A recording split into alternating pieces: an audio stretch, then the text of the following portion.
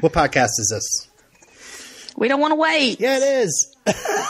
And I don't want to wait. I'm Robin, and I'm apparently losing my voice already. I'm Stephanie. Hi, Stephanie. It's hot. Is it hot in Vermont? I'm gonna. No, of course it's not hot in Vermont. It is January. I mean, it's not. The dog is panting. All right. Well, the old Alabama weather. Well, it's crazy. I just wanted to welcome you to 2006. We are officially here. 2006 has arrived. 2006.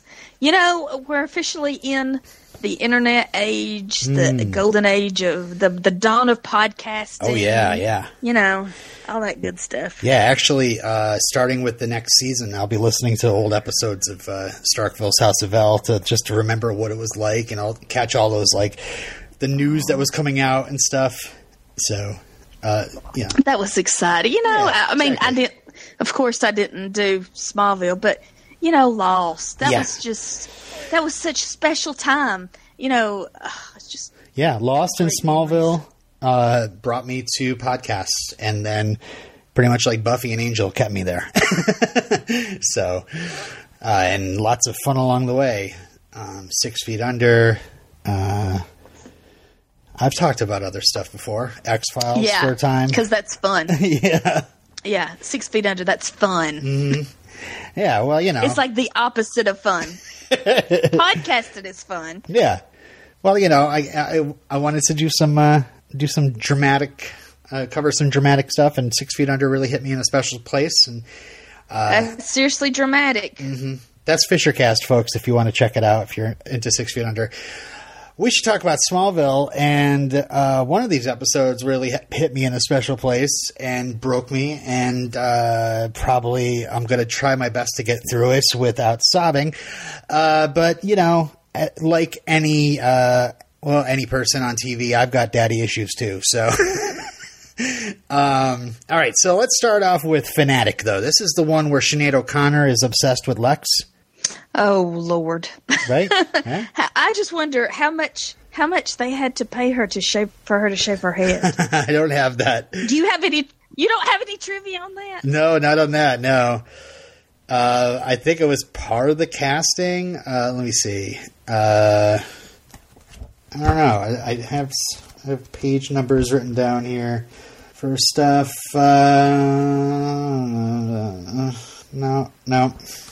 No, I don't think I have anything about that. I did take these notes like ages ago. So. I know. Oh, yeah, there it is. Annie Bergsteed, who is I hope I pronounced that right. Maybe Bergsteed. She's the one that played Samantha, and she says that when casting for the role of Samantha Drake, the show's producers are looking for someone who is willing to shave their head off for one episode. So I guess that's what helped get her to the job. Wow. You're right. All right, so let's kind of start at the beginning. You have no notes, so I'm going to go through my notes to remind you of these episodes. This is how this works. Okay, so we have basically a flash forward at the beginning, and we see Jonathan the candidate up there, and a rifle pointed at him, and oh my God, it's Lois! And then it's no! How did we get to this point? Yeah, how did they hurt Lois that bad that she's going to want to murder Jonathan Kent? Because she looks up to Jonathan so much. Like, she just looks at him with these big puppy dog eyes and just is always smiling. Yeah. And he doesn't give her enough attention, though, right? And she gets really obsessed. She gets really obsessed with making him senator, and then he probably turned her away, right? I was thinking, that either she got obsessed and she was attracted to him and he, rejected her, or there was a body switch. Uh-huh. I like those good old body switch episodes, or, mind control. I knew there was something. Genre TV that happened to force her to shoot him. Right. And then it goes 48 hours earlier, and Lex is meeting with these Central Kansas A&M students for Lex Luthor, their little college campaign group, and Samantha. He's trying Drake. to get the MTV. He's trying to get the MTV vote. Yep. And he gives like this speech and he references Thucydides. And I'm like, you're really grasping here, Lex, for some. I mean, I don't even know what that is you're talking about, but something Greek or Roman or whatever. Anyway, they're wearing vote. What was he talking about? I don't know. I just wrote Thucydides. What? It was his mandatory literature/history reference of the episode. Yes, yeah. He learned it from his dad. I did see that they're wearing Vote Lex t-shirts, and the great thing is it's got this little bald Lex head right in the middle of it. I was like, I want that shirt. But my next one is I can see these kids wielding tiki torches in the future. Samantha says that she's replaced a cross. She replaced her. She replaced her cross with a Lex necklace. Yep. How creepy. Mm-hmm. Yeah, her necklace doesn't say Mary Cherry, right? It says Lex. Right? Didn't Mary Cherry wear a necklace that said Mary Cherry? I'm sure she did. Then we see Lionel getting that blackmail information from Griff. I love the whole thing where he's burning the photo and it's like just like below his, like right in front of his face, and he just kind of like is looking at Griff and raising his eyebrows, you know? It just looked really creepy. Lionel has some really creepy stuff here. So the Jonathan's campaign manager apparently has set an Oval Office set in the Kent farm for Jonathan to do speeches from. But yeah, that's not going to work. Because Jonathan's trying to relate to the everyman, yep. You know, to the middle America, and this campaign manager wants to vote for Jonathan. Get that corporate vote. This is Sosnick. He's played by David Richmond Peck. We've talked about him before. He played Olivier on Orphan Black, which is the guy with the tail. The last time we talked about him, though, was he was playing a meter maid that Lex like smashed his meter maid vehicle in front of him. So I was like, oh man, yeah, I remember that. He was billed as meter maid before, so I can say like headcanon. Sosnick, in getting upset with Lex, decided to take it upon himself to help Jonathan Kent win the election. So Jonathan gives the job to Lois.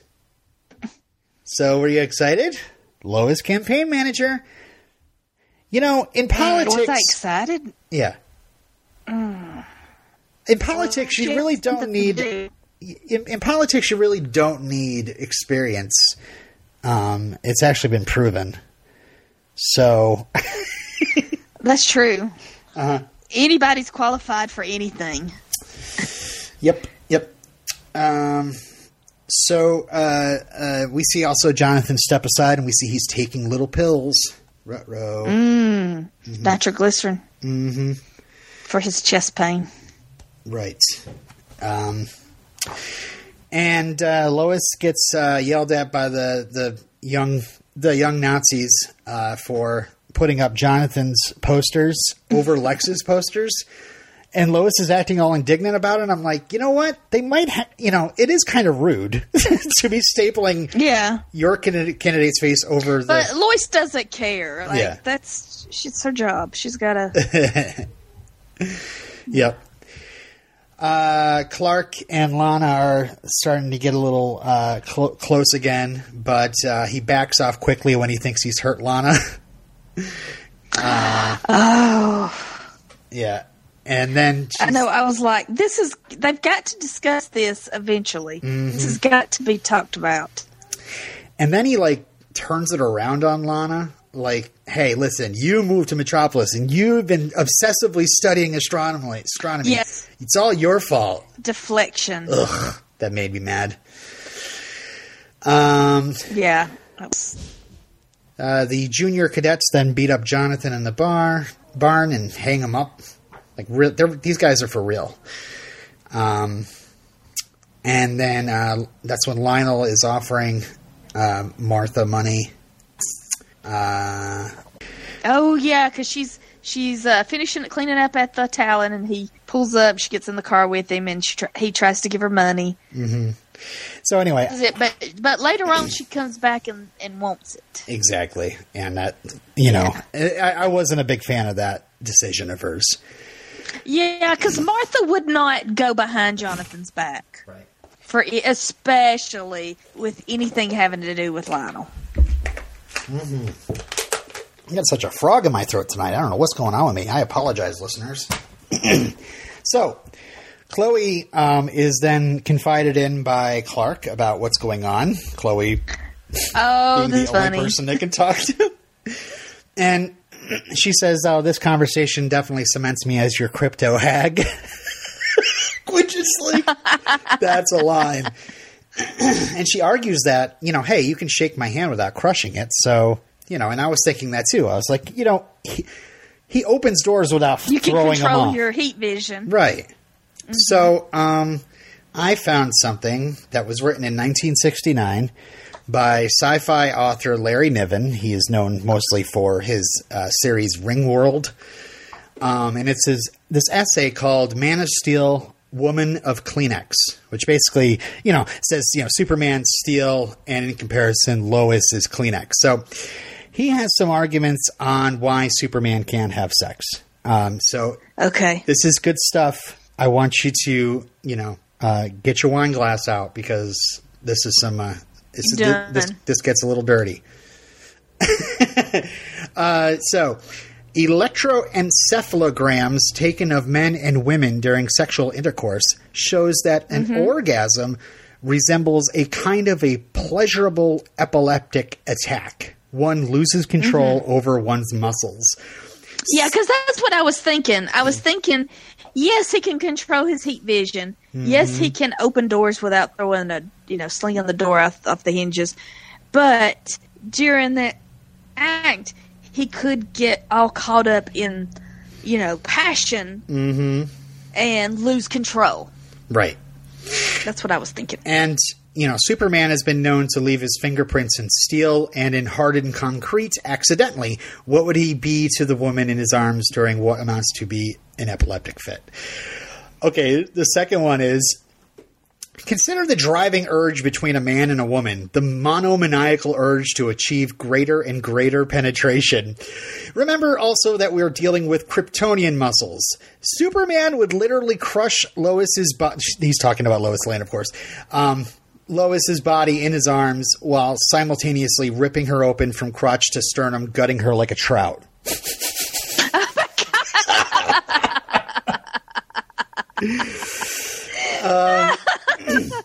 And here's the best one. Lastly, the imagery. He'd blow off the top of her head. Okay. Ejaculation of semen is entirely involuntary in the human male and in all other forms of terrestrial life. It would be unreasonable to assume otherwise for a Kryptonian, but with Kryptonian muscles behind it, Kal-El's semen would emerge with the muzzle velocity of a machine gun bullet. One can imagine that. That's what I'm wondering if he's thinking. Is he thinking about that? Yeah, I think so. He notes here, one can imagine that the Kent home in Smallville was riddled with holes during Superboy's puberty.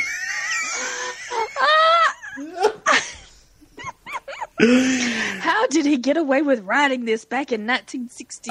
He published it. So I'm going to I'll put a link in the group if I remember to that essay. It is, it's some steamy reading. All right. So, yeah, Jonathan is strung up, like I said, and he's got this sign above him that says, "Drop out while you can."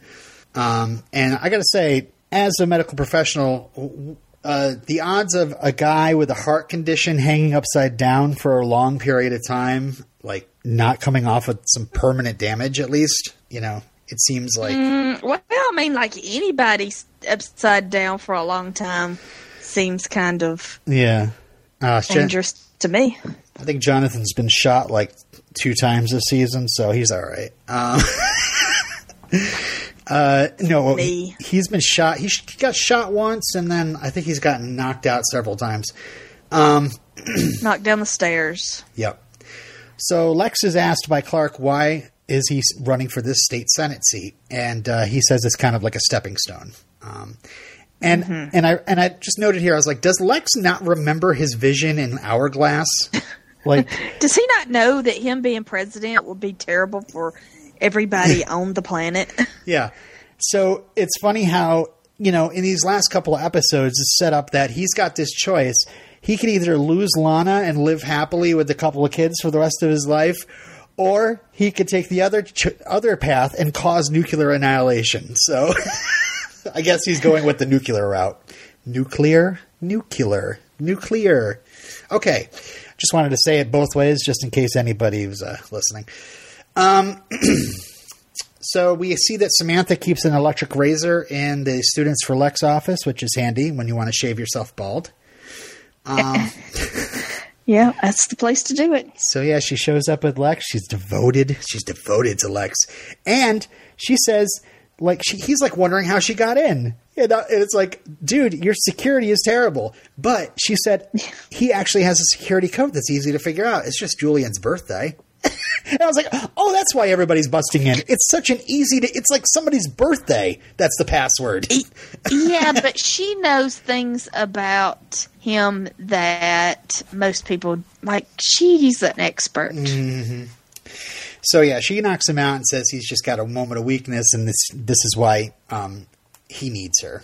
And I have my book here. It says, fortunately, Michael Rosenbaum has a lot better luck with his fans than his fictional alter ego. Most of the fans, I'd say a large majority, if not 98% of them, are just fantastic. They know how to keep their distance and their space, and when they come up for an autograph, they get an autograph and they leave. It's the ones that get a little uncomfortable that keep coming back or follow you. It's not fun for anybody, and I feel like it's a respect thing. He continues, acknowledging that not all fans know the barriers, but those that do, he enjoys spending time with. If the fans come up and you give them an autograph and you give them a smile or hello or acknowledge them, and that's enough. But there are those fans, few and far between, that think they need to follow you for a block or need to go after you for a few things. So, yeah, Michael Rosenbaum dealing with the fans. I wonder if it was worse during Smallville, and I wonder if it's better now. And I wonder, he talks about he doesn't mind going to cons and meeting with the fans because, it seems like to me, you go to the cons, you meet with the fans, and that's the time to do it. And right. People like service dogs. Celebrities are like service dogs. Leave them alone in public. Celebrities are like pregnant women. Do not just come up and touch their bellies. Exactly. So yeah, I thought that it was creepy when we go back to the Students for Lex office and we see that her two friends are dead and they're actually wearing Lex faces. And they're strewn on them. Yeah. And then Clark sees a picture of Jonathan and his face is scratched out. And I wrote down, oh no, he's been kidnapped. He's being collected. That's a callback that just keeps coming back. My next note is that during the whole assassination scene, the score underneath sounds a lot like House of Cards. I don't know. It was just really, I don't know. It sounded like political drama, intense. And then there's this like really cool slow motion bullet I liked. Which Clark deflects and Lois takes care of Samantha.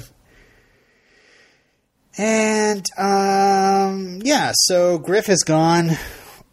Did Lionel murder him? Who knows? But his body showed up dead. I just wanted to tell you we'll see that actor again in season 9. And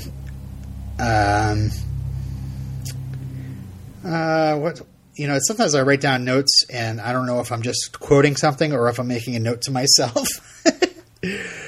So Lana's studying the meteor showers and, she doesn't think that they're random, Okay. So, yeah.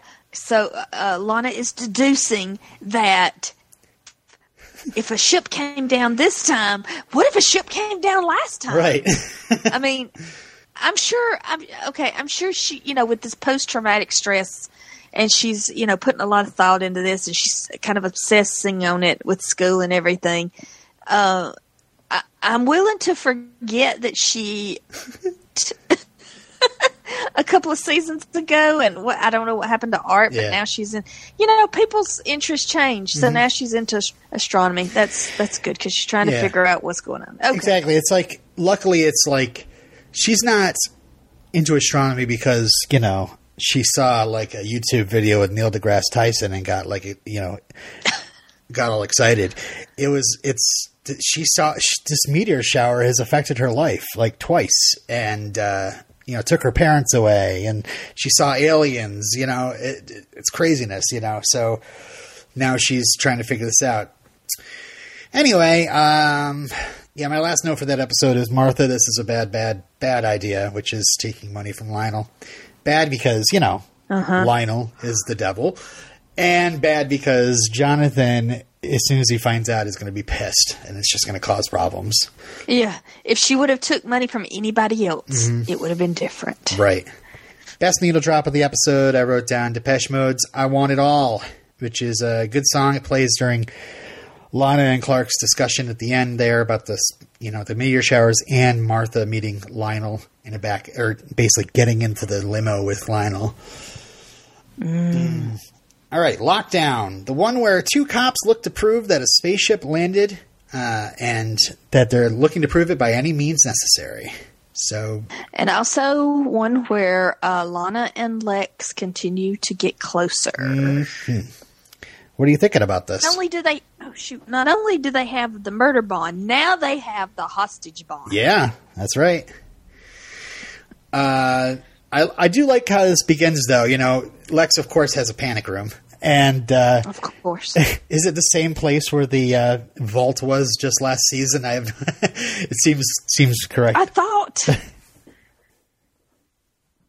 So, this guy's Longinus from Modern Family. Oh, really?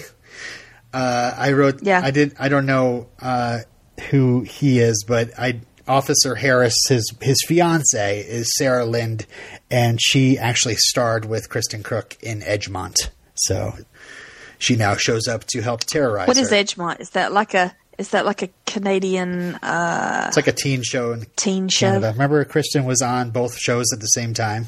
No, I didn't know that. I told you this. You just don't remember. Yep. First season? For a few seasons. For like how did she 2 or 3 seasons. I don't know. She was like in every episode of Smallville. Yeah, I don't know. So Lana's still trying to get Clark to make out with her. And I wrote down, Lana's still looking for that telescope in the loft, which is, kind of a innuendo. Oh, And she says, "I turn to Lex because he wants to try the truth, not avoid it." So, yeah. See, that's what's gonna happen. Clark is pushing her away with his secretiveness because every time he does it, skipping ahead, you get that look of heartbreak on her face. That she's so disappointed. Here we go again. Mm-hmm. Same old avoiding the secret, the truth, or whatever. So she's going to go to Lex because he's like, oh, remember how I said there wasn't a spaceship? Oh, here's the spaceship. I'm showing you the spaceship. I'm telling you everything. Right. So that's going to draw her to Lex, is his truthiness. Mm-hmm. Yeah, and even Martha's like, listen, just tell her. And Clark, it's funny,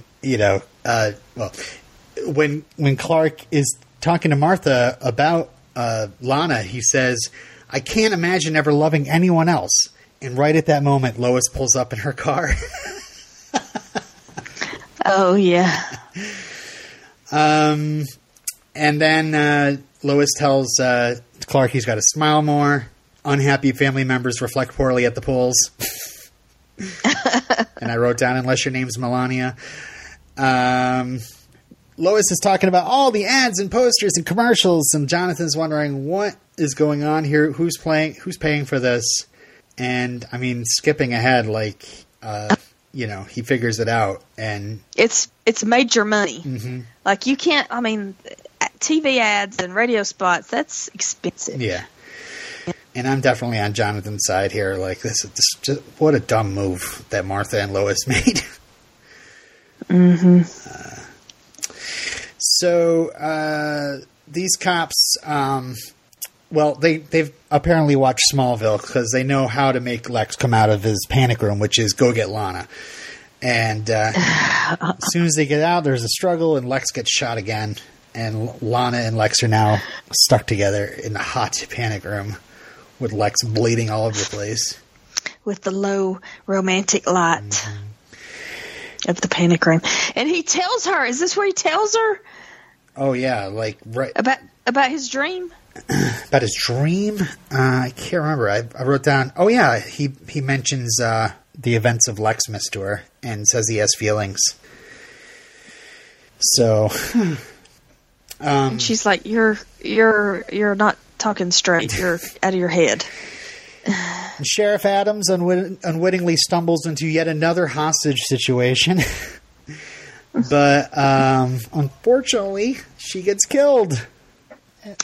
No, not Sheriff Adams. And I was like, no! And I love that her last line is, well, ain't that a mother?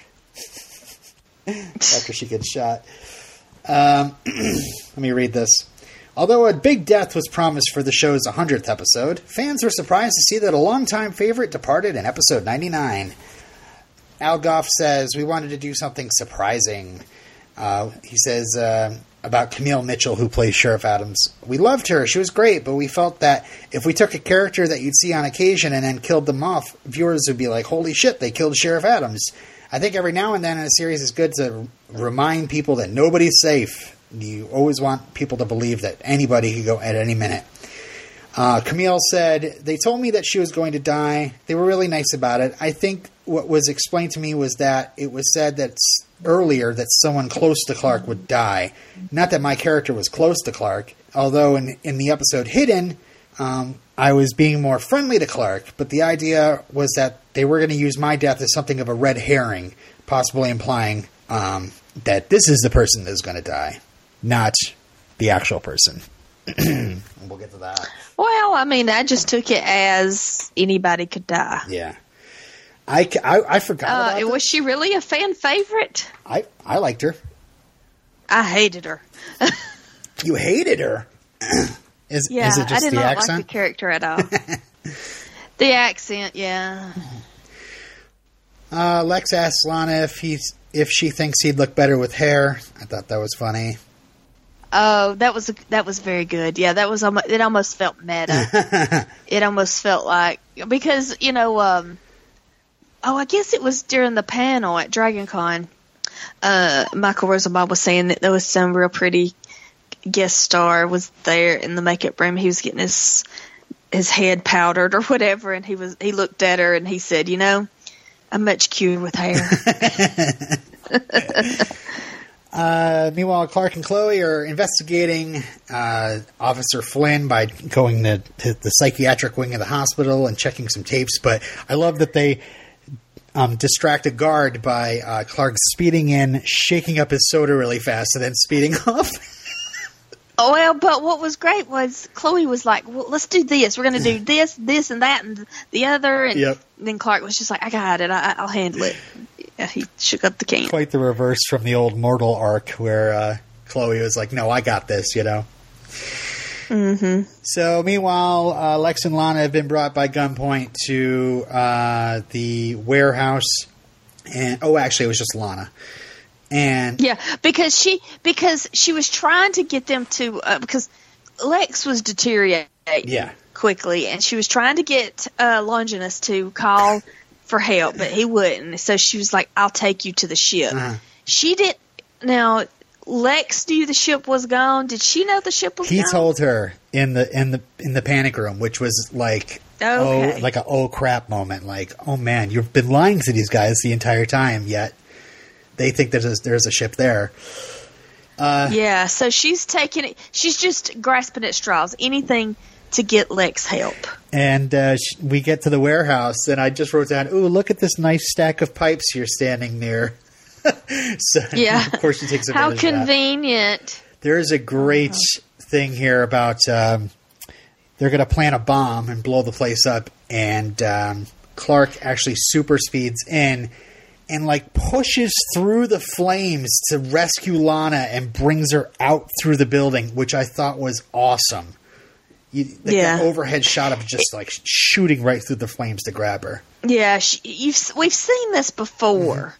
Mm-hmm. Clark rescuing Lana. It's just another day. Mm-hmm. But yeah, that was that added a little extra something to it. Yeah, and actually, many people have seen this before because the exterior warehouse that you saw and the warehouse explosion both come from the Sylvester Stallone movie, The Specialist.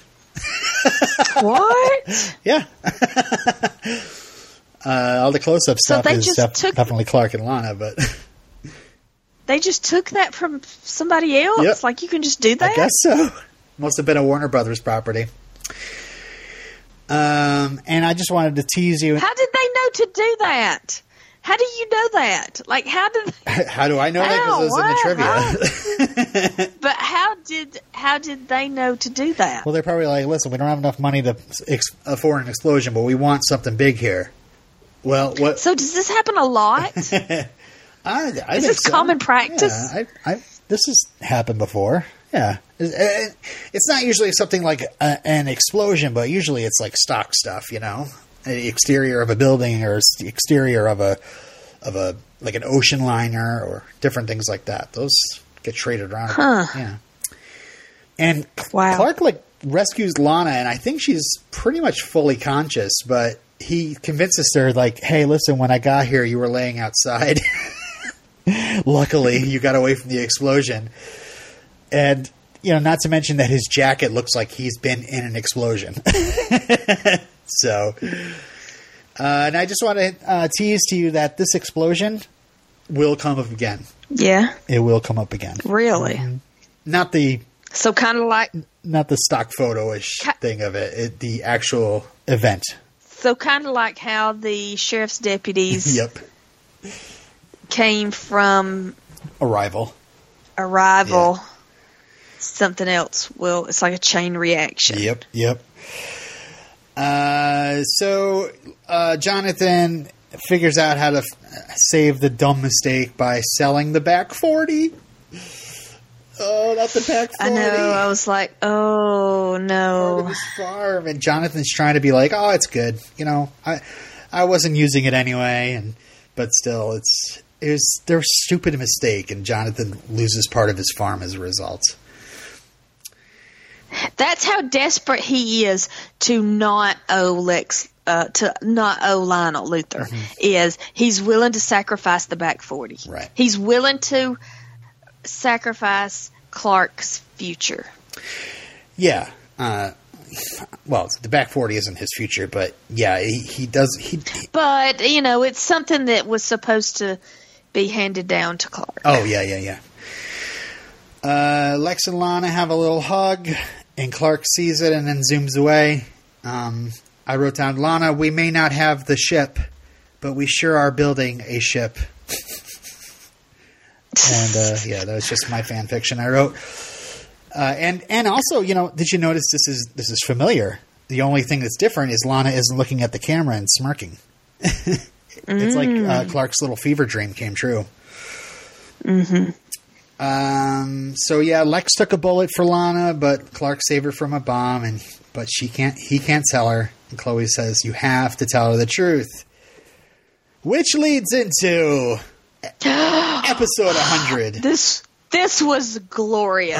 This was a great episode. This is is this one of everybody's favorite top 5 episodes? Maybe even top 3 for me. I don't even, maybe even number 1. I don't know. This is just so huge and so it hit me so hard, but it's just like the show completely changes from here on out, and it's like a perfect 100th episode too.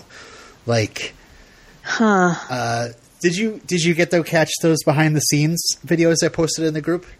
I didn't get a chance to watch them. You really will love them. You will love them, especially the first part where it shows the writer's room, because for once I can actually show you how an episode is broke And it's oh wow, and actually and folks, if you want to see our Facebook group, that's facebook.com/group/Dawson's group. Watching this video, how long it takes for them to work on an episode and how many different stages it goes through, like it's immense, and it all takes place over like a 1 to 2 week period of time, and it's just so much work. And you see like a normal episode of television, and you're just like, that sucks. And just to think that much work went into like a crap episode of television, yeah, it just makes me angry that, people, they should not be making crap if this much work goes into it. Because it's a lot of work to make an episode of television. Anyway, it just kind of... This is also huge because this is Greg Beeman's last Smallville directing job until he comes back to direct the season 9 finale, and then he comes back again to direct the season 10 finale. But yeah, Greg Beeman is off to... The season 10 finale? You mean the series finale? Yep. So where does Greg Beeman go? Well, Greg Beeman is going off to a little show called Mercy Creek. But after that, he goes to Heroes. Mercy Creek? Mercy Reef, I should say. Oh. Got it mixed up with Dawson's Creek, I guess. It was like Mercy Creek. That sounds terrible. And then he goes to Heroes? Okay. So, this is episode 100, and they planned from the beginning of the season, listen, episode 100 is going to be called, we're calling it Reckoning, and whatever the story is, this is the episode where Jonathan Kent is going to die. And they knew this from the beginning of the season. That's what they were working through this entire time. And, I wrote down the one where my favorite TV dad dies. Yeah, well, I mean, we kind of should have known because we got the Duke Boys reunion right before this. And I had a feeling that Jonathan would not be the senator. Right. Even if he did win the election, I had a feeling something would happen that he would not be able to hold the office. Mm-hmm. And this was such a weird episode because there was no conflict for so long. Mm-hmm. It just keeps. It's just happiness. The best episode ever is the first part. It's like so cheer. It's like, where's the conflict? Mm-hmm.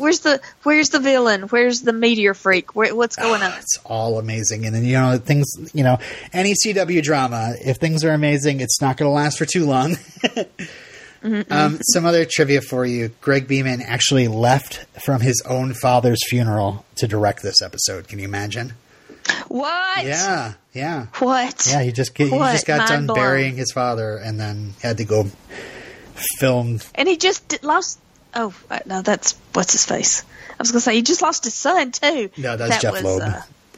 Jeff Loeb. The script was... I get those Heroes people mixed up. The script was printed in red to avoid spoilers, and only 40 people at Smallville were allowed to look at the script. So it wouldn't leak out. Because people were... Smallville fans were definitely like...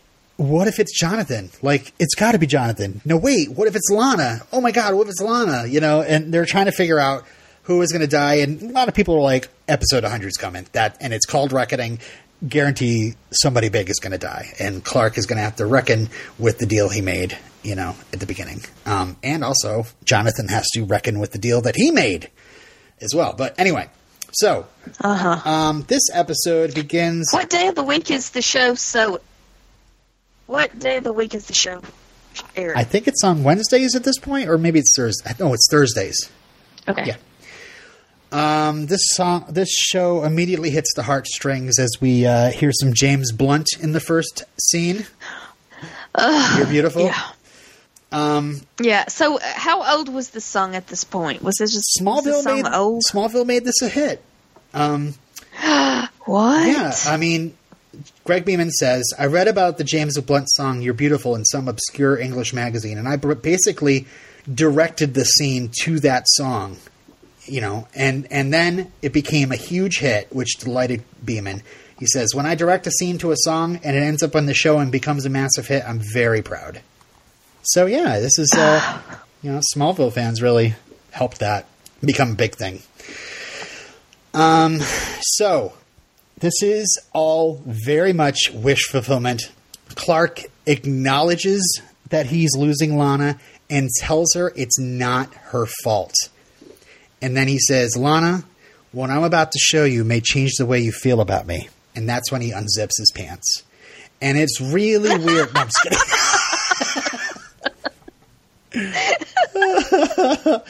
He takes her to the Quachi Caves, and just so you know, it's the last time you're going to see the Quachi Caves. That was it. Yay! That was it.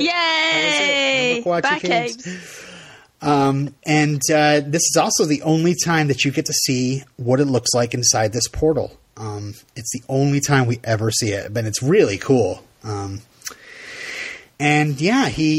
takes her to the fortress. He pretty much flies her up into the air to like a higher landing in the fortress. Mm-hmm. And it's just, I wrote down, this is gorgeous and epic. This is so amazing. And he shows her his strength, which is taking this piece of coal and crushing it into a diamond. And then he shows her his heat vision by then soldering it to the ring. And that's when he proposes to her. And it's just like, I mean, as a Smallville fan, you got to be just like, oh my God. And of course, this is another thing where it's like, you know, people who are like, who's going to die? This is huge. Lana is everything's working out great with Lana. Is Lana going to die? Yeah, but everybody's thinking, oh, Lana's going to die because she's the person closest to Clark. They can't let this happen. Right. This can't be happening for real. For realsies. Trivia about this fortress.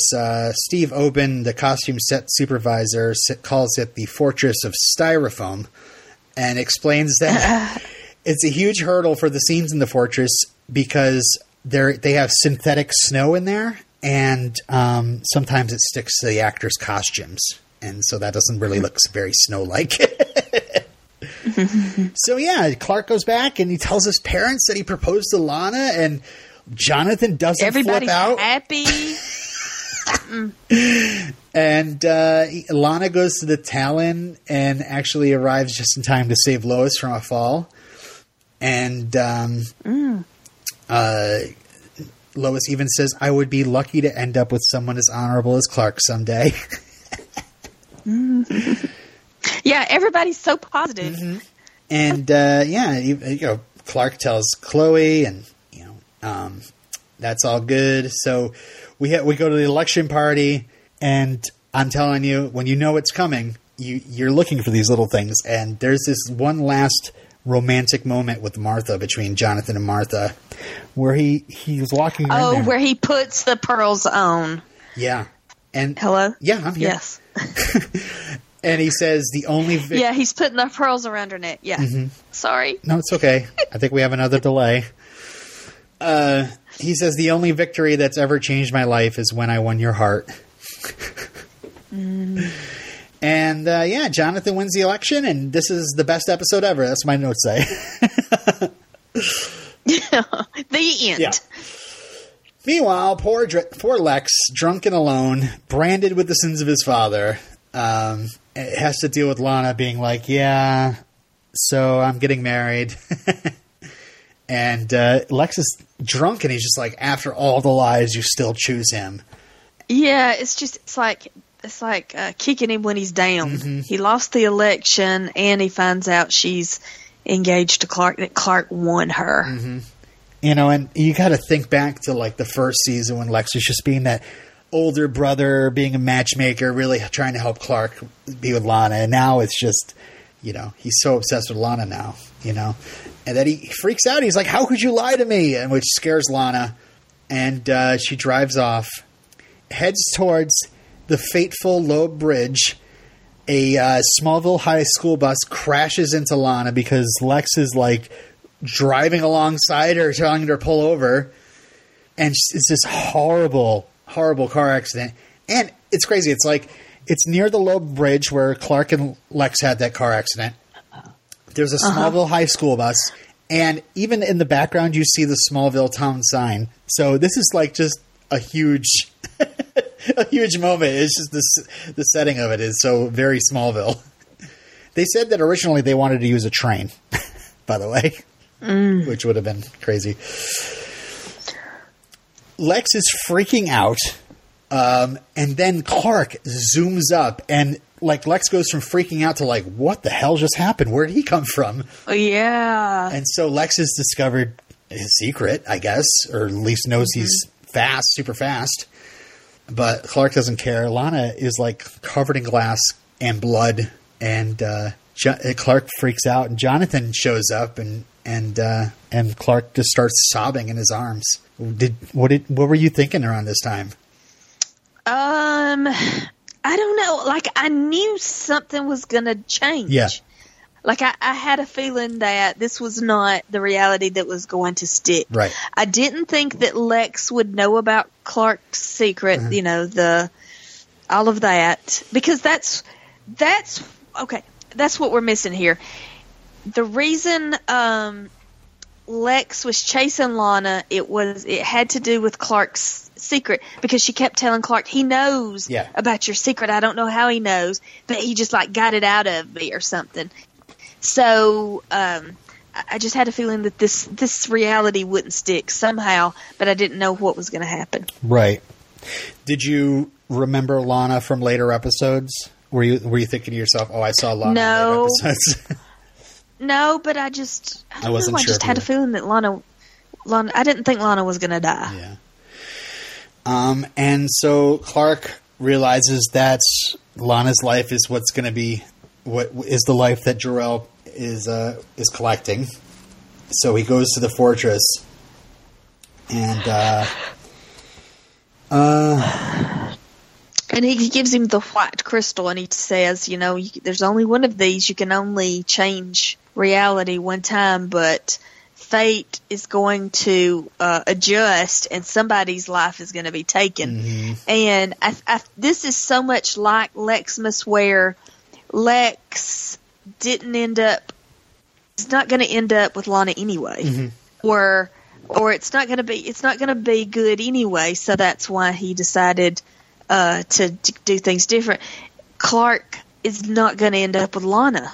She's either going to die or he's not going to tell her. Right. There is no other option. So, yeah, I mean, they go back.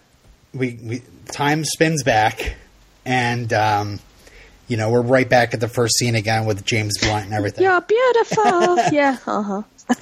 And I wrote down, Steph must have known where we're heading now. And Lana is very disappointed because Clark said that she was going to have a day that she'll never forget, and now he's screwing it up, and he lies. Yeah, and just like, every time, like, we've been here so many times where she's expecting the truth, right, and he just wimps out, and she knows it, and she's just that look of heartbreak on her face because he's not going to go through with it. So sad. Yeah, so sad. And you know, it sucks. See, we've seen Lana run from that barn I don't know how many times, just in tears. And Clark confides in Chloe, and he actually points out, like, this is, yes, I've seen this all before. He points out the flowers and the guy getting fired and stuff. Oh, yeah. And the Chinese takeout. Yeah. I love that she says... That's so... She says, what did you do? Spin the world back on backwards on its axis? I can't say axis, apparently. Which is from Superman 1. Oh, I also forgot to mention, I put this in the group too, Clark making a diamond out of a piece of coal and then putting it on a ring and giving it to Lana actually happened in Superman 3. And, of course, Lana was played by Annette O'Toole. So Jonathan wins again, but this time Clark is at the party alone, and he's got Chloe watching after watching after Lana, and Chloe, and no Lois coming down the stairs to announce the winner. Yep. What's up with Lois? Lana, and so Clark realizes that something's different. He goes upstairs and he finds her that she's failed and she's knocked out. Yeah. And there's an electrical short. They send her to the hospital. Lois narrowly escapes that. Well, that's the thing. Remember in the first run-through, Lana was there and stopped Lois from falling. This time, Lana's Right. not there, which makes me think, was Lois supposed to die this entire time? Because Clark saves Lois just in time before Lois gets electrocuted, and he looks around like, yeah, nice try, Jor-El. You know, which makes me think, wow, he was trying to take her out in the first run around too, maybe, you know, or just gravity was trying to take her out. I don't know. Meanwhile, Chloe does a terrible job watching Lana, and so she again ends up with Lex, but this time Lex smooches her and says that I would never lie to you. And Clark actually stops the bus before it hits Lana, and Clark again has to stand in the background as Lex plays the hero, you know. Lex nearly gets mowed down himself. Did you see that? Yeah. He's trying to run back across the road. And this is where they look up and Lana makes eye contact with Jonathan as he drives past. And that's... And it's like, that's the change. Well, not really. But that's because that's the reason why Jonathan was right behind Clark when he was helping her, when he was holding him when Lana died. Where did Jonathan come from? Well, Jonathan was on his way back to his farm. To the house. To meet up with Lionel. He got the phone call in the first way through, too. Yeah. Oh. So Jonathan immediately puts his dukes up. Pun totally intended. And throws Lionel around. And then Lionel shows him that photo, which I thought he burned, but I guess he didn't. And funny enough... Wait, what photo? The photo that Griff gave him. We don't see what's on the photo, but it gets Jonathan mad enough to punch Lionel and then throw him across his little table there. But that's when the chest pains start. And funny enough, there's a commercial for this episode where Lionel actually throws Jonathan into a post and punches him in the face a couple times. But apparently they didn't want to keep that in the episode. I don't know. And much like Jonathan Kent from the movie, Jonathan stumbles out into the driveway and then just falls to his knees. And Clark is crying. Martha's screaming. And I am weeping. It's so it's a rough scene. I don't know. It didn't make me emotional. What's wrong with you? I mean, I thought it was sad. I was in shock. I couldn't believe it. I mean, mostly I was like, wow, that was a great episode. That was so surprising. Because I was more focused on that. I was more focused on that was an amazing episode of television. Right. More than, that's the last time we'll ever see Jonathan Kent. That's so sad. But, the emotions came later at the end of the next episode. I was going to ask. I was like, did they get you there? Because, oh boy, that made me well up. Oh my God. When he looks at the camera and goes, bye-bye. Oh, God. Yes. I was like weeping and wailing. Tom Welling. There's a Tom Welling. There's actually a deleted scene from Reckoning where Clark takes his body, to the Fortress of Solitude. You can actually see screenshots of this out on the net.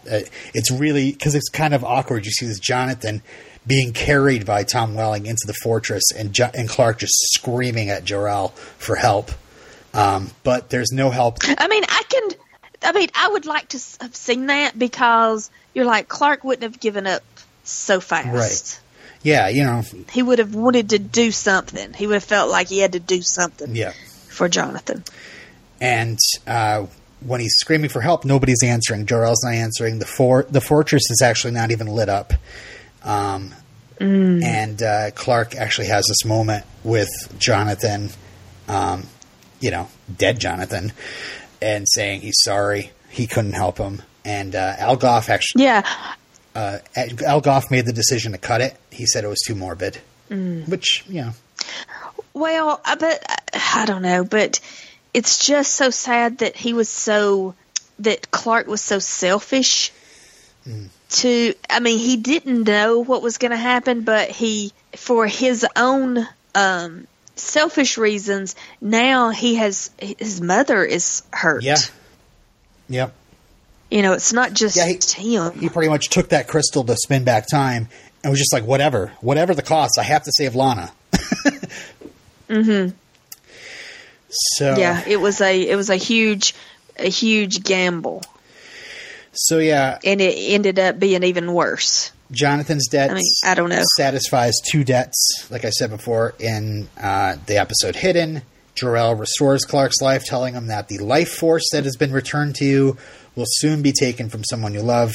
And in Season 3's Exile, Jonathan told Jor-El he would sacrifice anything for his son. And all of a sudden, then he gets Kryptonium superpowers to go to Metropolis with. So, So, we have a funeral.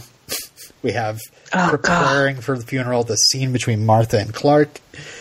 Clark is just so guilty, and I'm surprised he tells Martha, you know, and Martha's like, you know, it's not your fault.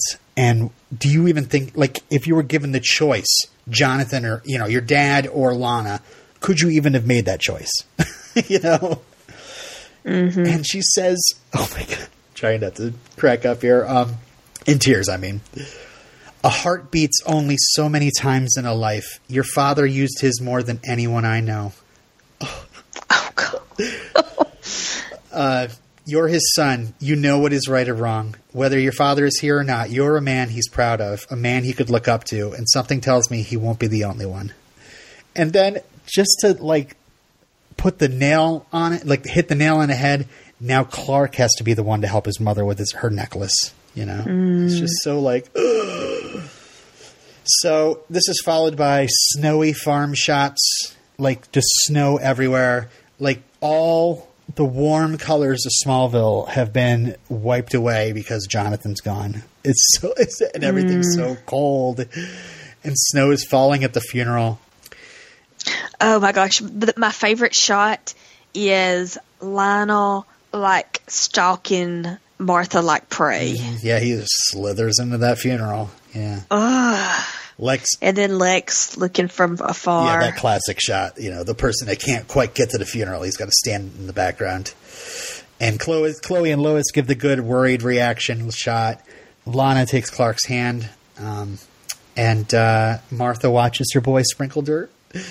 And, yeah, this is actually the only scene in this entire season that every main character is in it. If you can believe that John Schneider is in that coffin. So this is 100 episodes.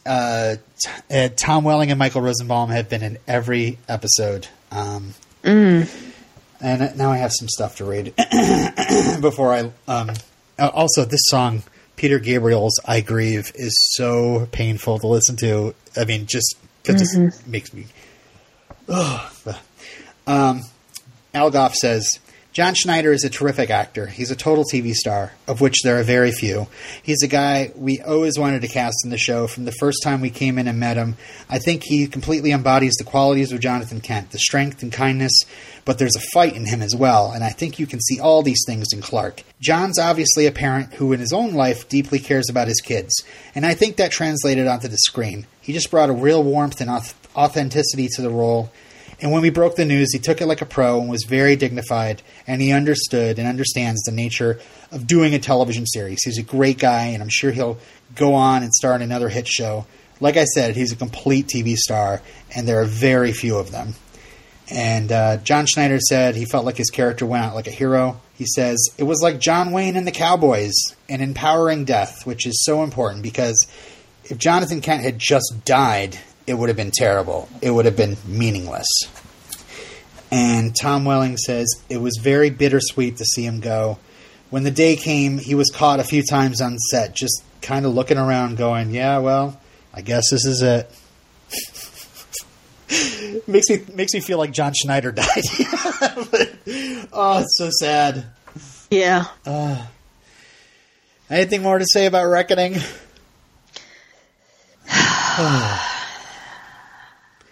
I grieve.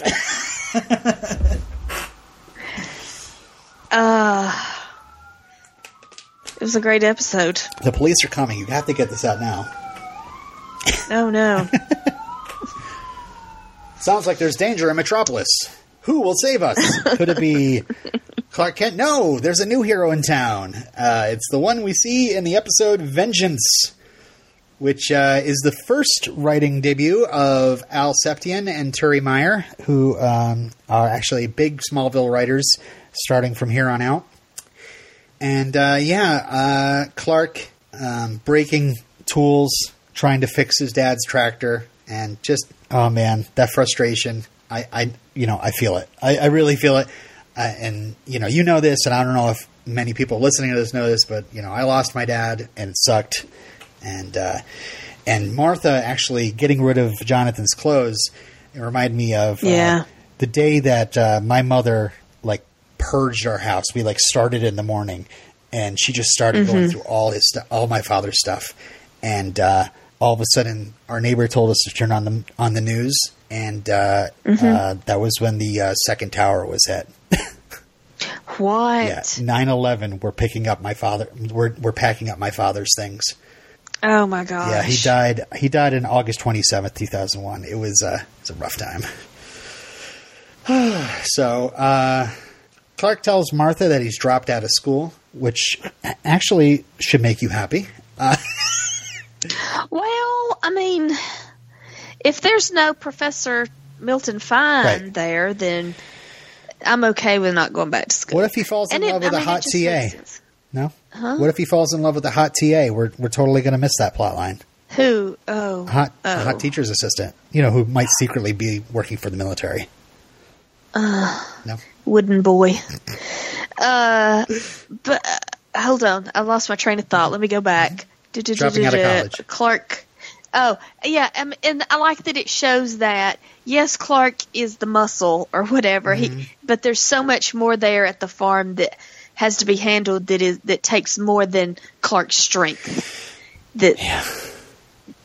So much that Jonathan did. Mm-hmm. And I'm telling you, Annette O'Toole completely steps up in these two episodes, and this is this first part here where she's telling Clark about the watch and trying to give it down, pass it down to him, and Clark refusing the watch.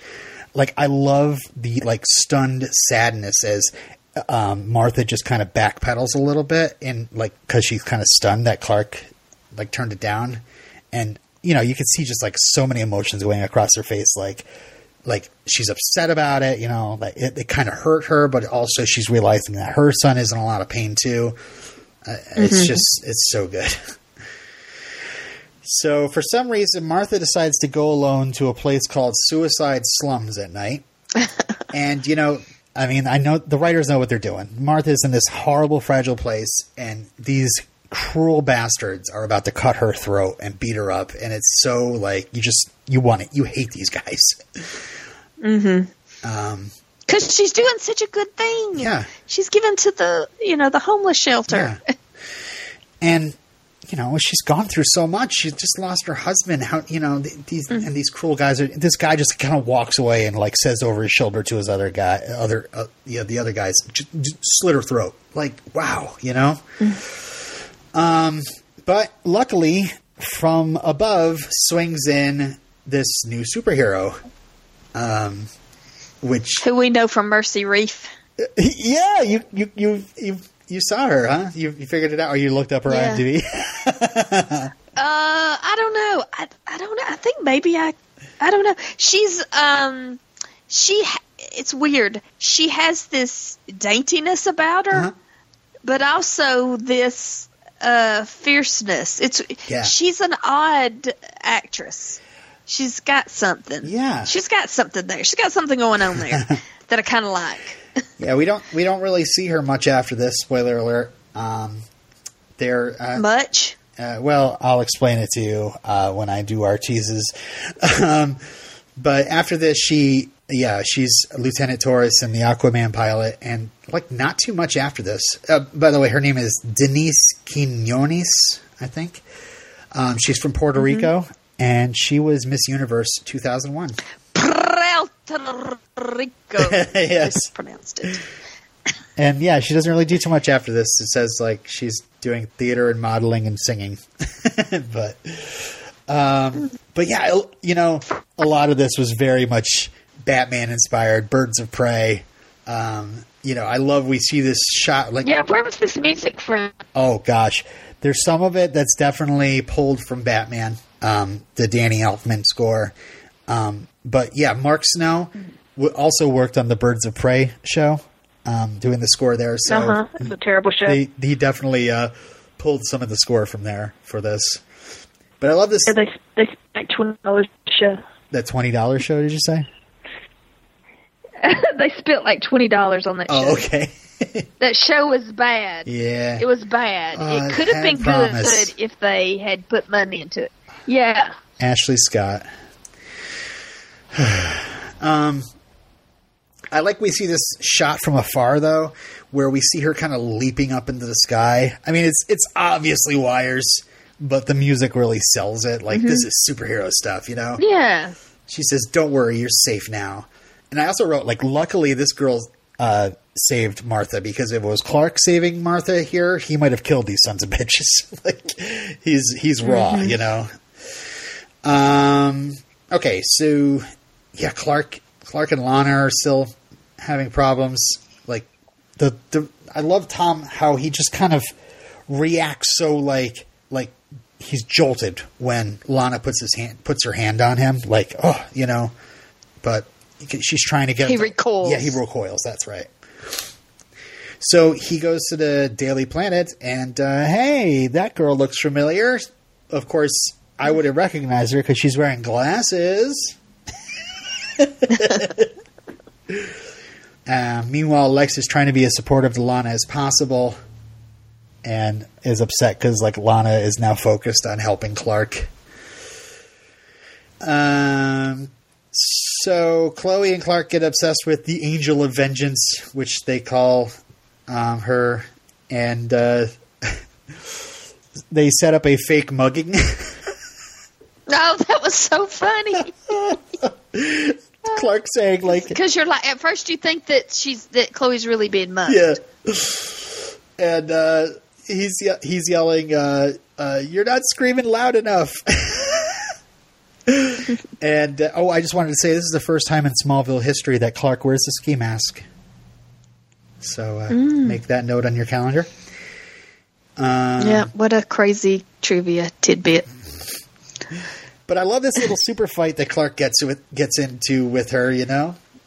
It's so like, I don't know. It was around this time when like some fans were like, why is the show still called Smallville? They should change the name to Metropolis, you know? And this is one of those reasons. Why? Because it's like a different show. Like, and this superheroes fighting in the streets of Metropolis and all this stuff in the Daily Planet. Like, they think that the show should have graduated too, you know? But there's still plenty of Smallville. Yeah, because Clark does spend a lot of time at the Daily Planet. Yeah. Especially to not work there. Yeah. Well, it's the new Torch, so. And I want to talk about Chloe's outfits. Oh, please, go ahead. These skirts that she wears to work they're so cute. And a couple of episodes ago, she had these shoes on that looked very vintage. They looked like the 40s. That's what it is. These costumes that she's wearing are looking vintage, sort of. They're like updated, but from the past 50s, 40s. So cute. I love it, and it's definitely playing up to just the way the Metropolis looks. And you know, this is very much the way the Daily Planet looks. Yeah. It's all very, you know, because the Superman roots are in the 30s and 40s, you know, and, you know, this TV show in the 30s. And, yeah, I mean, much like how Batman did the same thing. I don't know. I like the hat that she's wearing when Clark's trying to mug her. I wrote down cute hat, Chloe, so apparently I love the hat, too. The Angel of Vengeance is loose. But their fight where he like outruns her, or she turns around and there he is. You know, like, surprise! I can do it too. Yep. I have the powers too. I love that. So she had she had a heart transplant because she was injured, like she was mugged, Yeah. or something. It damaged her heart, and that's why And where had a did she get the heart transplant. from, Steph? From a crypto A freak. girl who died in the meteor shower. Uh, And she's got a kryptonite locket.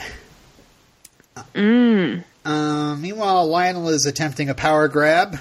And he's, again, I'm not getting Lionel at all. I'm loving it.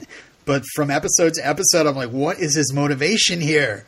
And, yeah. he says stuff. Like, he says that he's angry at Lex for losing the Senate seat, and now he's going to take Luthor Corp away from him.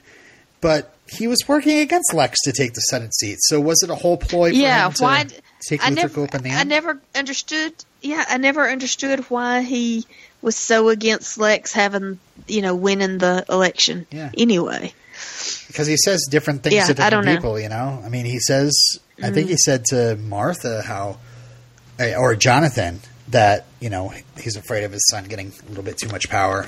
But was he telling the truth? I don't know, because I don't know. The Angel of Vengeance is loosely based on DC's comic superhero named Akrata.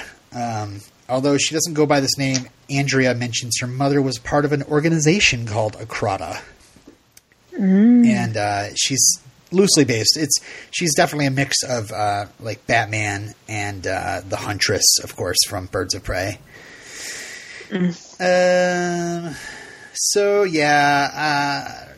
Martha goes all the way to the Daily Planet to talk to Chloe to find out where Clark's been. yeah. See, the thing is, if Metropolis is 3 hours from Smallville, Atlanta is 3 hours from Birmingham, and I go once a year for Dragon Con. Like, I don't go to Atlanta because I don't have like spare money and spare time. To like go all the way to it. That's like an all day thing. Yeah. To get up, go to Atlanta, and come home. That's your day. Yeah, Martha doesn't call Chloe. She just drives 3 hours to Metropolis. I bet Chloe's at the Daily Planet. Let me just hop in the car and put a tank and a half worth of gas in it. And Martha is...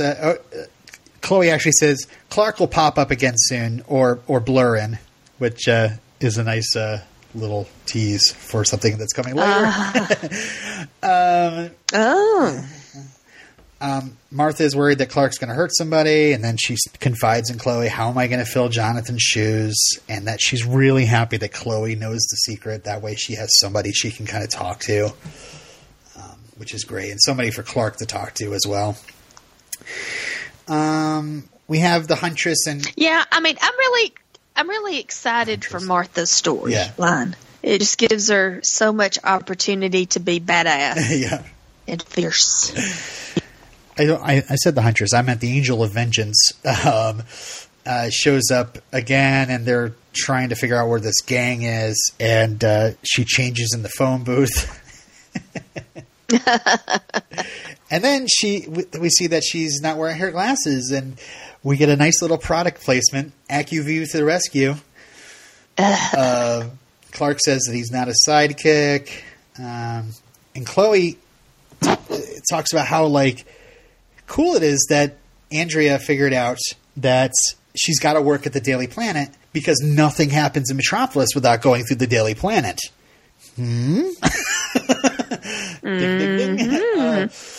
So Chloe discovers where the gang is at, and she decides she's going to call the police, and both Clark and Andrea are like, no. Clark speeds off, and we get this great line. He grabs a guy, and he's like, how is it that trash like you is still alive and my dad's dead? And but he gets overpowered. Kryptonite locket.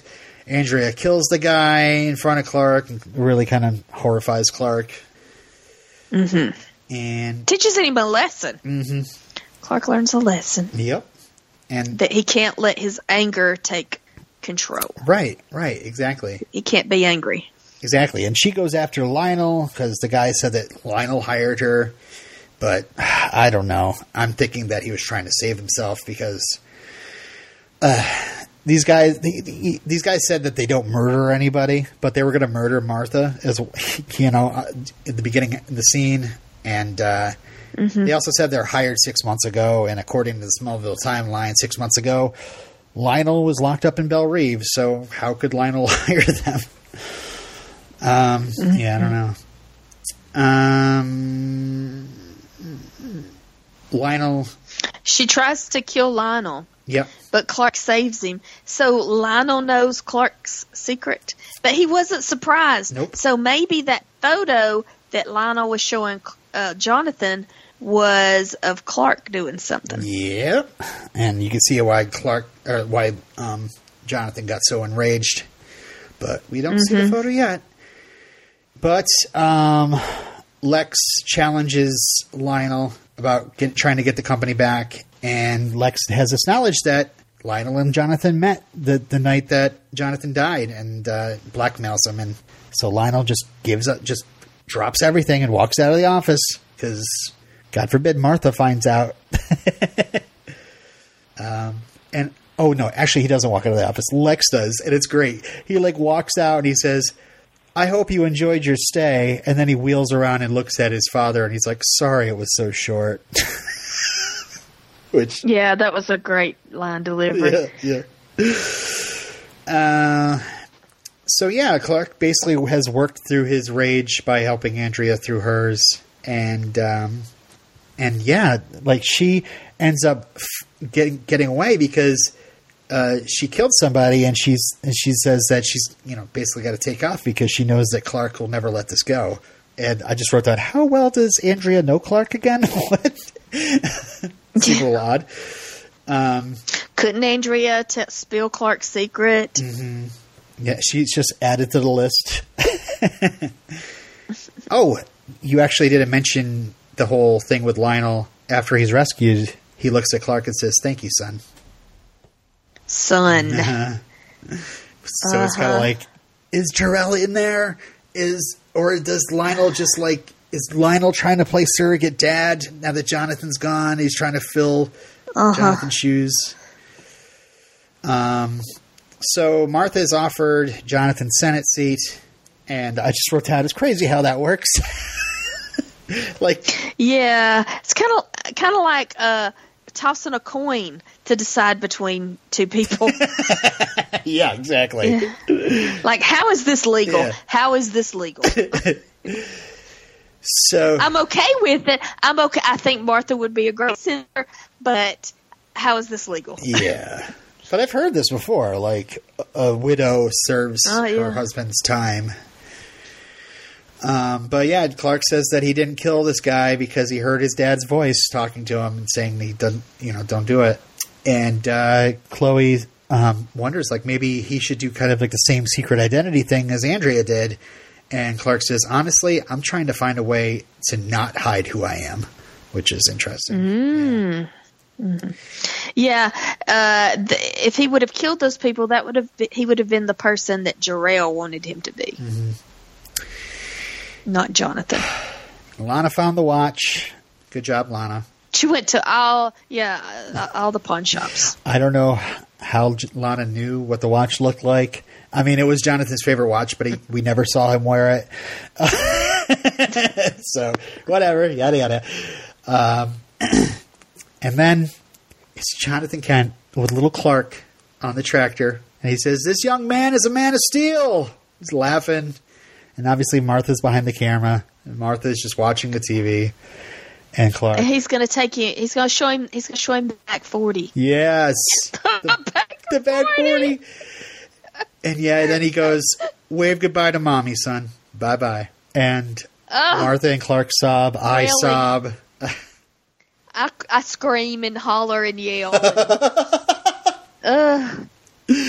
No. But this was actually going to be the end of our conversation, but we had a little extra time, so we're going to be talking about the episode Tomb, which is a huge waste of time. Yeah, Stephen DeKnight. He's got some good ones. Stephen DeKnight. He's got some bad ones. This is the one where Chloe slits her wrists and sees a ghost. Bring in the Buffy.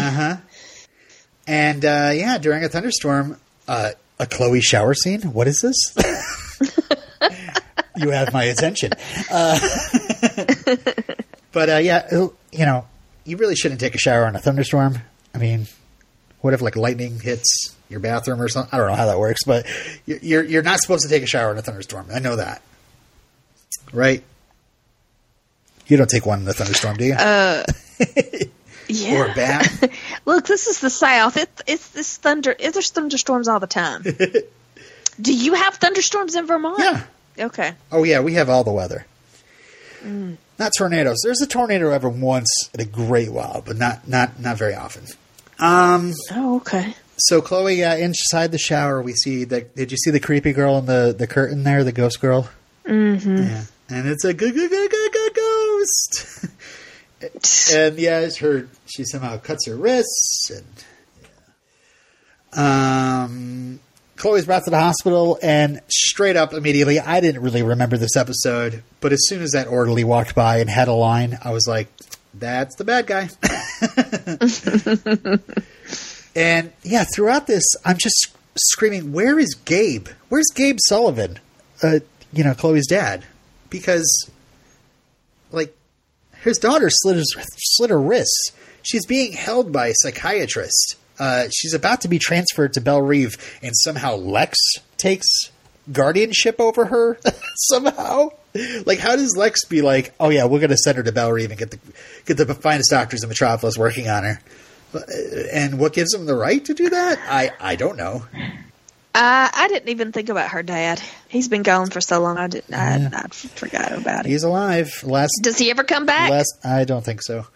Last time we heard of him, it was after the whole explosion thing, and she was living with her dad, and then she went to college. So we haven't really heard much about Gabe since. I love Chloe's line here. Clark is worried that she actually tried to kill herself, and she says, I'm a writer. If I was going to kill myself, I'd leave one hell of a suicide note. That was cute. But yeah, the panic about her mom comes up. I'm sorry, what were we going to say?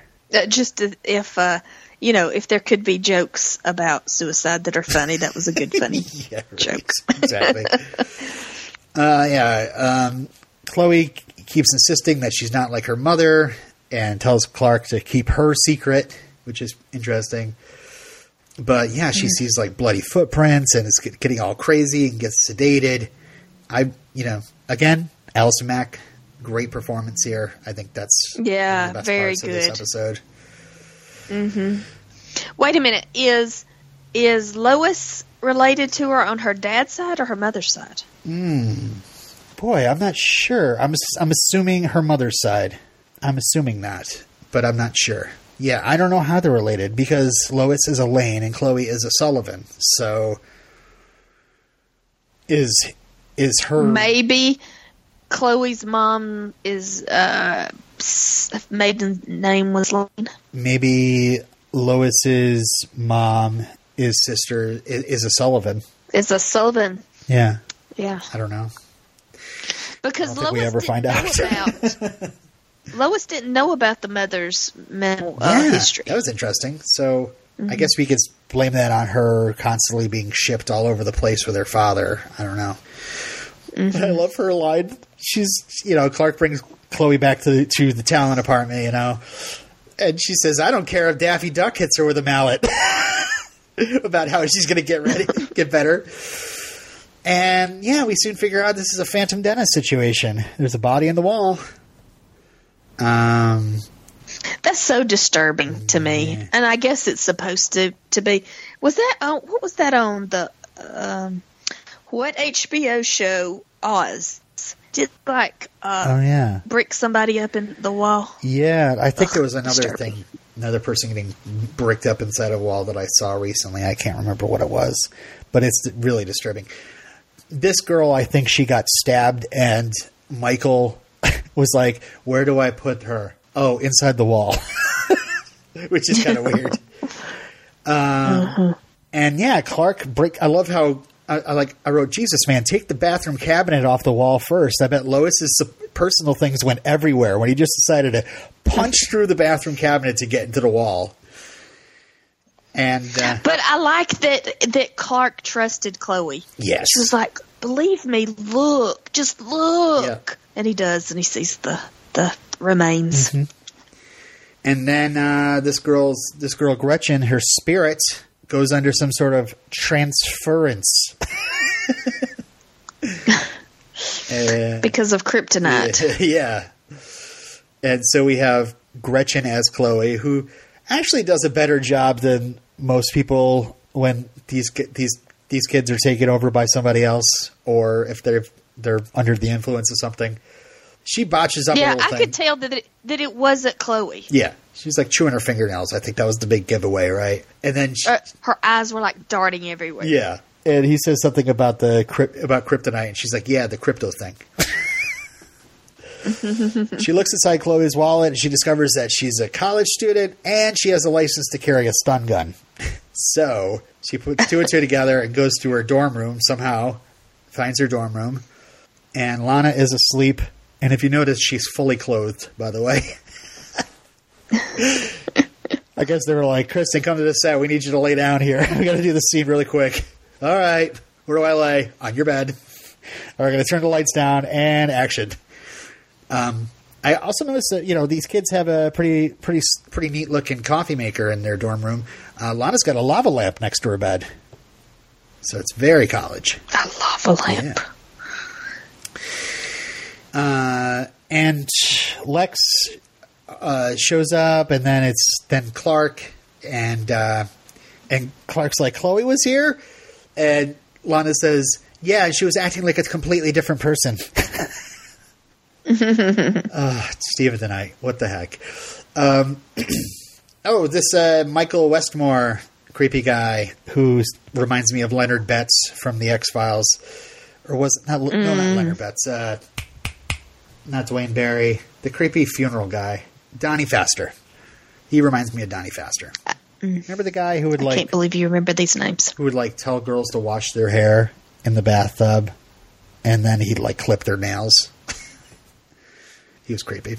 Anyway, this guy is played by Damon Johnson, who we see again in iZombie. He manages the strip club in Pour Some Sugar Zombie. Ah. Michael knows about Chloe's mother and tells her to open your wrists and release all your secrets so you can be at peace, which is just really dark. And yeah, I love how Clark figures out what happened. He has no idea where Chloe is, but somehow figures out she was abducted by looking at a picture from the Daily Planet that shows Michael at a candlelight vigil for Gretchen, I think. And he's just looking shifty. And he's like, that's the orderly I saw. And then immediately clicks one button on the keyboard and brings up the Smallville Medical Hospital record of Michael Westmore and where he lives. It's good hacking, Clark.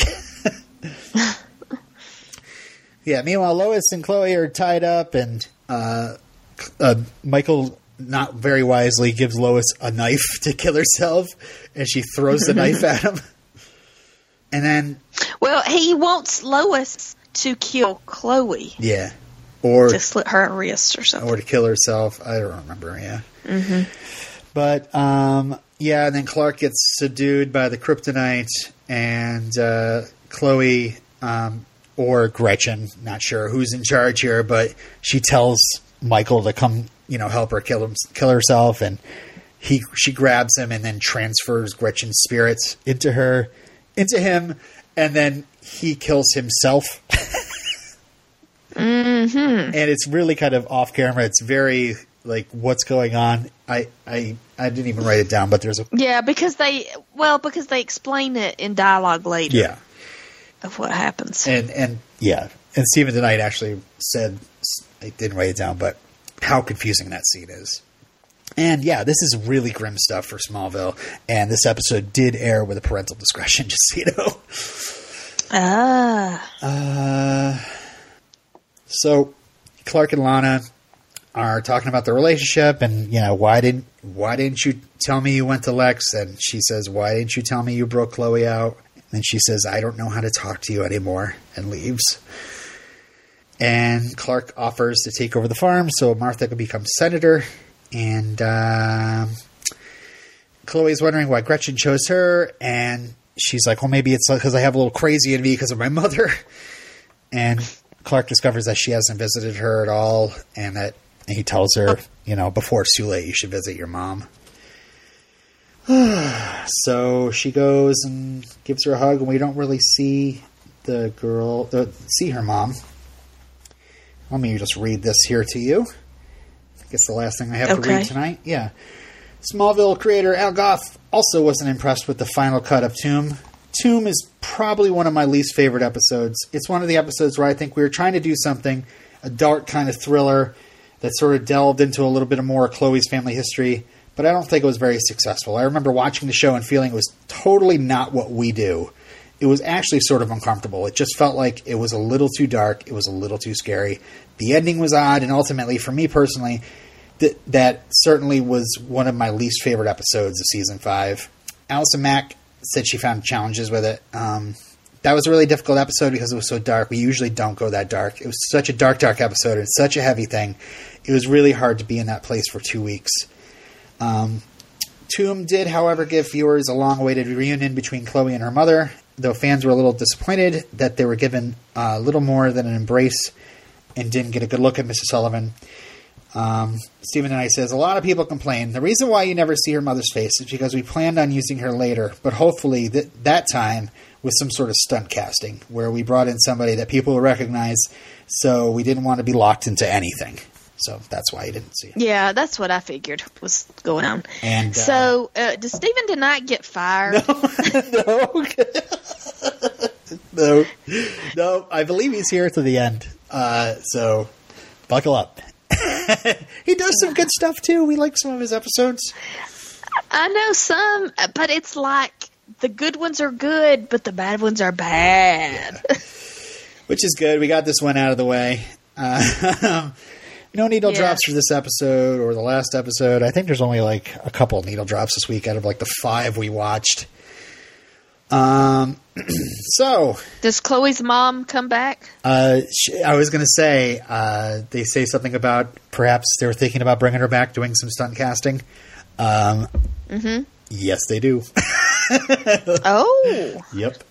And it's pretty good casting. Yeah. The hair color changes, so it's very weird in that respect. But anyway. Oh, okay. So it's not. Oh my gosh, Supergirl. What's her name? Helen. Oh no, Helen Slater. Nope. But Helen Slater. I'll just tease you again. We will see Helen Slater sometime too, because we got to get all our Superman people in here. Oh, there's several that we still have to get to. It's good stuff. Episode of the week. Do we even need to say? Does Terry Hatcher show up? I don't think she does. Actually, I don't think so. No. She's too busy doing Desperate Housewives, which Wisteria Line, which John Schneider will be showing up in. Really? I heard. I'm pretty sure he does. I think he does have an arc on there after Smallville. Probably like a hot dad or something like that. Oh yeah. Do we even need to say episode of the week? I mean, it's Reckoning. It's obviously Reckoning. No, of course it's Reckoning. Mm-hmm. Next week. Episode of the season, probably. Go ahead. Sorry. One of the top episodes of the show. Next week, we have 4 episodes to watch, which, we're going to be doing a couple more 5s coming up. But once iZombie starts on February 26th, we'll probably just be doing 4 a week for a while. But okay. Actually, I figured it out. We'll be finishing up season 6 right when iZombie starts. So we still got lots of small to watch.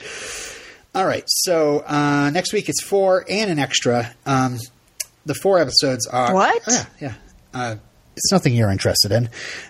These are web extras. And it's rather than the Chloe Chronicles, they do something called the Vengeance Chronicles. Oh, no. Where Andrea Rojas shows up again. And that's where we see... That's where we see her again. That's why I was kind of teasing about that. But the 4 episodes that you will watch are Cyborg, What is it? Is it Cyborg? Cyborg. Cyborg? Is it really? Cyborg. So it's kind of like Aqua and Run. Okay. All right. I'm excited. Yay. Hypnotic. Hypnotic. Yeah. Okay. Void. Sounds good. And Void. Fragile. Which is an Italian episode, I believe. Fragile. Huh? Fragile. Oh. And the Vengeance Chronicles, if you're a completist like me. I'll probably be posting it in the group. Steph, if you're not going to watch the Vengeance Chronicles, please, before it gets buried in the group, watch that Reckoning behind the scenes. It's probably like a half hour of your time. It's so good. So good. Okay. All right. The teases are, number one, we meet another member of my Justice League, which I think you kind of figured out. Uh-huh. Clark falls in lust, which Lois describes as Last Tango at the Talon. What? Instead of Last Tango in Paris. Yeah? Oh, I'm excited about this. That sounds good. Okay. Someone who we thought was gone reappears.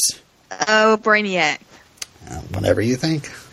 Next tease is... Milton Fine. The next tease is another person who we thought was gone reappears. Jonathan Kent. Wow, you're figuring this all out, aren't you? Or are you? Well, here's the thing. This is what usually happens in television land when, say, a very prominent star, when a series regular dies before the finale of the season. Yeah. They're paid for the whole season. Right. So they try to bring them back in like flashbacks, dreams, video like we saw. So God, there's ways to see dead people, this is a genre in show. the season that they're. It's a genre show, yeah. It could be Jor-El playing a mind trick on Clark. It could be a lot of things.